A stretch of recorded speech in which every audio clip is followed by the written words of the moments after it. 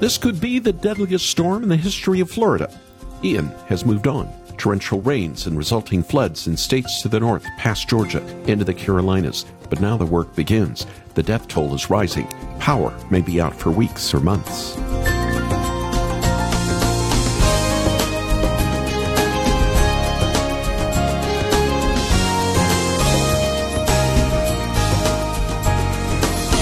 Over 2 million people have no electricity in Florida. Cell phone service is gone in the hardest-hit southwest part of the state.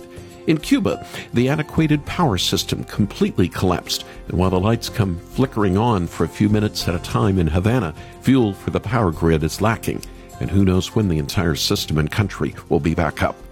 Back in Florida, a major rescue operation is underway this weekend for those still trapped in homes and shelters that collapsed. In the aftermath of any storm, it's a wake-up call for Christians to pray as well as respond. The Lord doesn't forget, and neither should we. Welcome to Haven Today. I'm Charles Morris, sharing the great story that's all about Jesus, and this is a special program called Comfort in the Storm.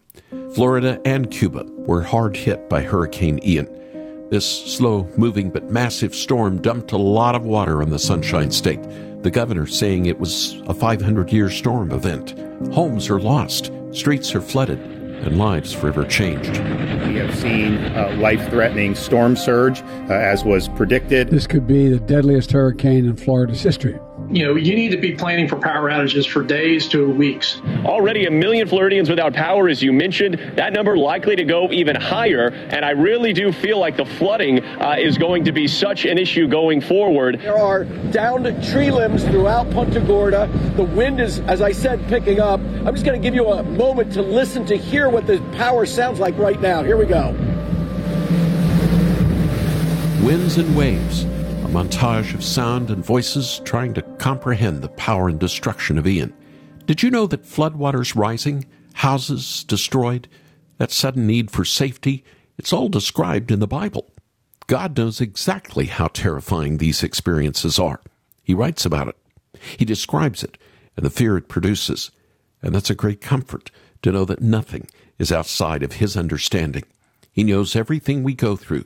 He knows exactly what it's like. And He's in it with us. As Matthew reminds us in chapter 8 of his gospel, the Lord is in the boat with us, even when He doesn't calm the storm. Even if the waves get higher and higher and no help seems to come and the boat sinks, He is still with us. And even when the worst happens, we are still safe in Him. He is our safe place. God takes these vivid descriptions of what you have just lived through and puts them in His Word, to get across to us the fact that we are safe in Jesus. Let me read an Old Testament passage, clearly pointing to how we can find safety in Christ. Isaiah 28. This is what the sovereign Lord says. See, I lay a stone in Zion, a tested stone, a precious cornerstone for a sure foundation. The one who relies on it will never be stricken with panic. What a passage for us today. And if we are trusting in Jesus by faith alone, we don't need to be afraid. You're in His refuge. You're in the safe place. Jesus can be your haven of rest. Well, in the next few minutes, I want to share how Jesus is not just our refuge from the coming storm of judgment. We're going to meet up with the manager of Moody Radio Florida, as well as hear from a young woman in Cuba. They'll both share firsthand accounts of what they're seeing following Hurricane Ian. And both of them would agree that Christ is our refuge today. And the literal and the figurative storms of life come crashing down on us. He truly is our cornerstone.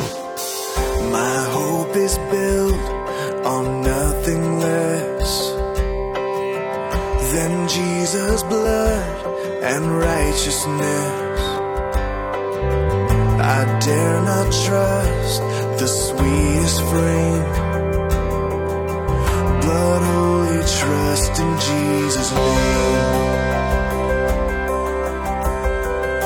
Christ alone, cornerstone,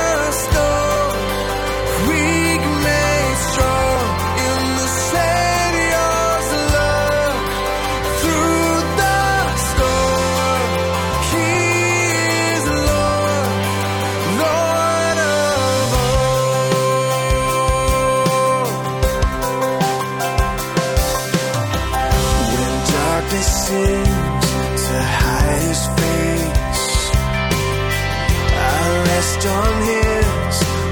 unchanging grace. In every high and stormy gale, my anchor holds within the veil. My anchor holds within the veil. Christ alone, cornerstone, weak made strong in the Savior's love. Through the storm, He is Lord, Lord of all. He is Lord of all. Yes, He is the Lord of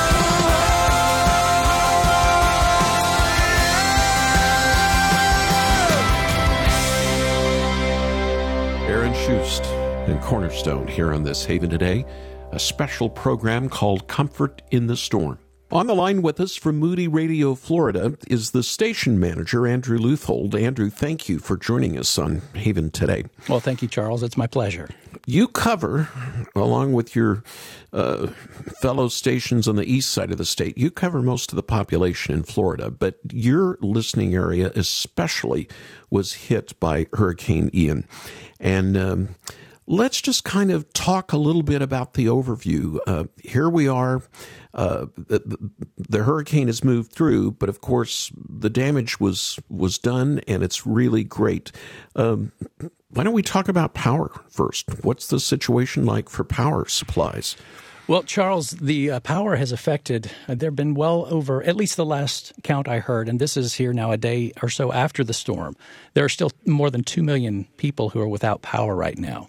The hardest hit counties in Florida were Charlotte and Lee, and that's where Naples is located. Fort Myers is located there. Sarasota County has been affected. And so there are still, like I said, 2 million people without power right now. And there are some parts of Naples in Lee County where they're saying the grid was so devastated and demolished that they are going to have to completely rebuild those power grids from scratch. Now, they were prepping for this. I know I saw pictures of at least hundreds of trucks and power companies from along the East Coast were sending people in to help with this. But it's, I guess what I hear you telling me, Andrew, is a lot of Floridians are going to be out of power for quite a long period of time. Yes, that's right. In fact, the number I heard was about 42,000 linemen, repairmen were here, ready to go as soon as the storm went through the area. And they were coming from as far away as Indiana, Kentucky, Louisiana, Texas. So people from all across the country were coming prepared, knowing that this was going to be a big storm and that this was going to be an issue. Well, with that in mind, let's talk about something else in the aftermath of Hurricane Ian. Let's talk about the water supply. What are you hearing in relationship to drinking water? Right. The last thing I heard was that there is a boil water effect or a boil water order in effect for both Lee and Charlotte counties. And really, with so much damage, they were even saying that with the amount of the storm surge that they were warning people not to go even walk through the water because you don't know what's in the water. And it has possibly been contaminated not only with seawater and debris, but there's also some sewage and that has been, mixed in with the whole water system as well.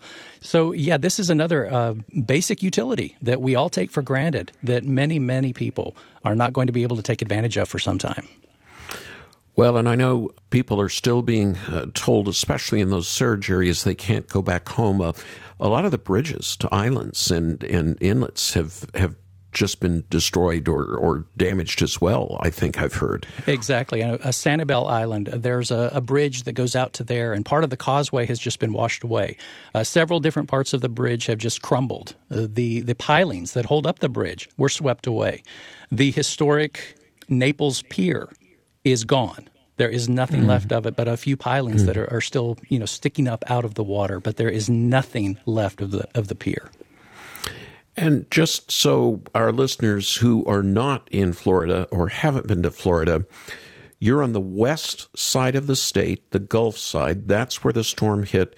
Where are Lee and Collier counties, and then on up to Sarasota too? Just describe that for us. Yes, Lee is the bottommost county in southwestern Florida. So it starts with Lee, and then as you head northward, it goes to Charlotte and then Sarasota.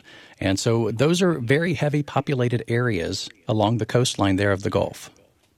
And you happen to broadcast on 4 towers stretching from central Florida, Orlando, west, and then all down that side. Have you been able to stay on the air mostly? Well, we have 4 towers across central Florida and then down the western coast, and 3 of the 4 have stayed on. And one of the amazing things is our tower in Naples is still broadcasting. It stayed on the air. Our Sarasota tower has lost some power there, and so we're looking to get that back up as soon as possible. Okay. Well, we know people have died. Some people who should have evacuated didn't. There's always a few of those. You are getting some reports of people who didn't make it, and you don't need to give me a number because that's obviously going to increase. But you're hearing news of people who didn't and are actually bodies are there as the water drains away.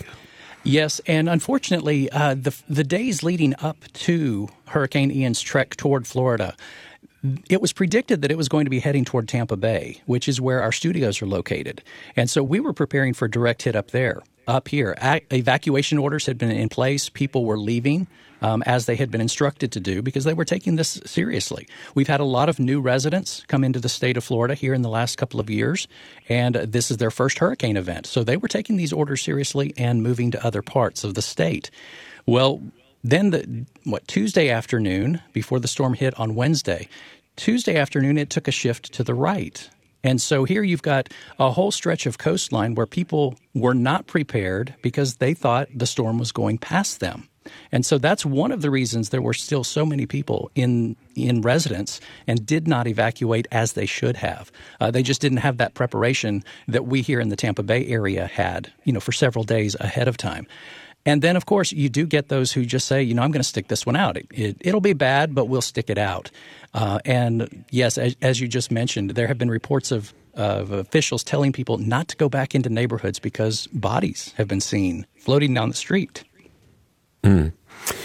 Andrew, communications lines and signals must be down as well then, I guess. Yes, absolutely. They brought in materials to build some temporary cell towers because people have just not, either they don't have power, or once your mobile device loses its charge, there's no way to plug it back in and charge it back up because there's no power in the area.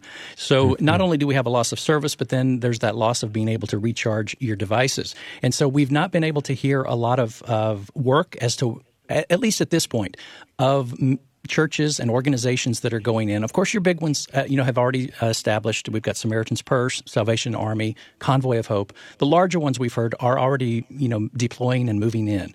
But we've not been able to hear the communication of the local churches just because of that lack of communication and not being able to get out. Well, one thing all of us can do wherever we are is pray. And if you wouldn't mind, Andrew, would you just lead us, and we'll pray together right now, but I'll encourage all of our listeners to just keep praying through the weekend. Pray for Cuba as well. We'll be talking about Cuba in a few more minutes and what's going on there with the electric grid failing for the entire country. But Florida's in a heap of trouble. Would you mind leading us in prayer? Oh, certainly. I'd be honored. Thank you, Charles. Father, we come before you with heavy hearts, yet joyful hearts, because we know how good you are. Yes, this storm has been big. It's been great. It's mighty. But we know that you are mightier still. Your name is a strong tower that we can run into and be safe. And Lord, there is no hurricane that can step against your strong tower. So Lord, we trust you. We know that you are good. You are faithful. And our prayer is that this will draw people to you, that your church will mobilize, that the body will be unified, and that we will be shining examples to those who are in need, those who are hurting right now, those who don't understand, those who don't have peace in their hearts right now. They're full of anxiety and fear. Lord, help us as your representatives to be your light and your comfort and your encouragement to them. And may everything that's done bring you honor and glory. Yes. Amen. Andrew Luthold, Moody Radio, Florida.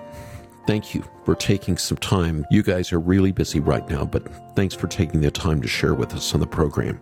Well, Charles, thank you for asking, and thank you for giving us this opportunity to share what's going on here on the local level.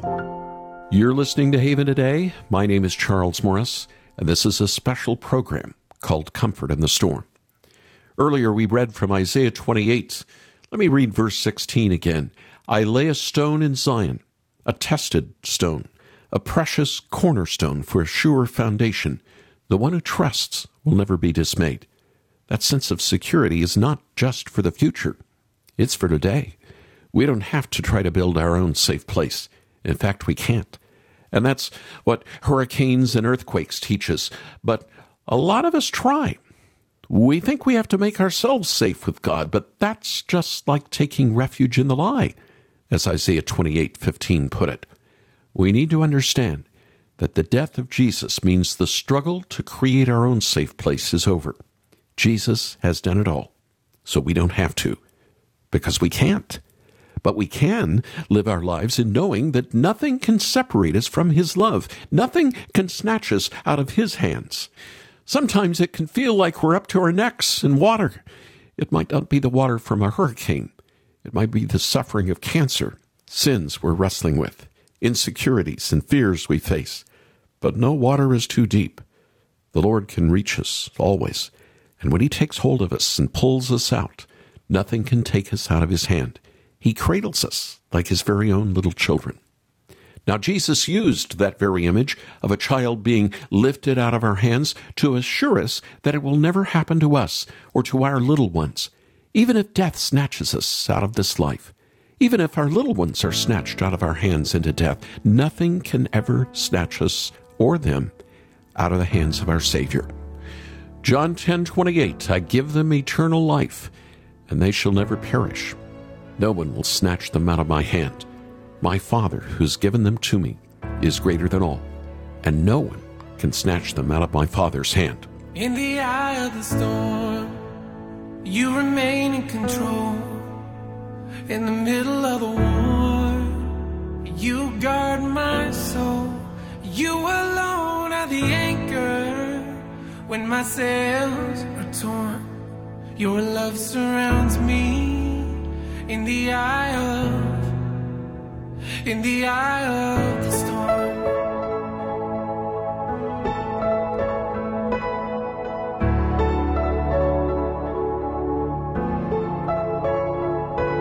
When the solid ground is falling out from underneath my feet, between the black skies and my red eyes, I can barely see.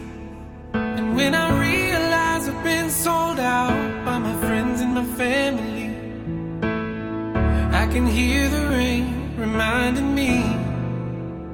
In the eye of the storm, you remain in control. In the middle of the war, you guard my soul. You alone are the anchor when my sails are torn. Your love surrounds me in the eye of the storm. When my hopes and dreams are far from me and I'm running out of faith, I see the future I picture slowly fade away. And when the tears of pain and heartache come pouring down my face, I find my peace in Jesus' name. In the eye of the storm, you remain in control. In the middle of the war, you guard my soul. You alone are the anchor when my sails are torn. Your love surrounds me in the eye of the storm. Your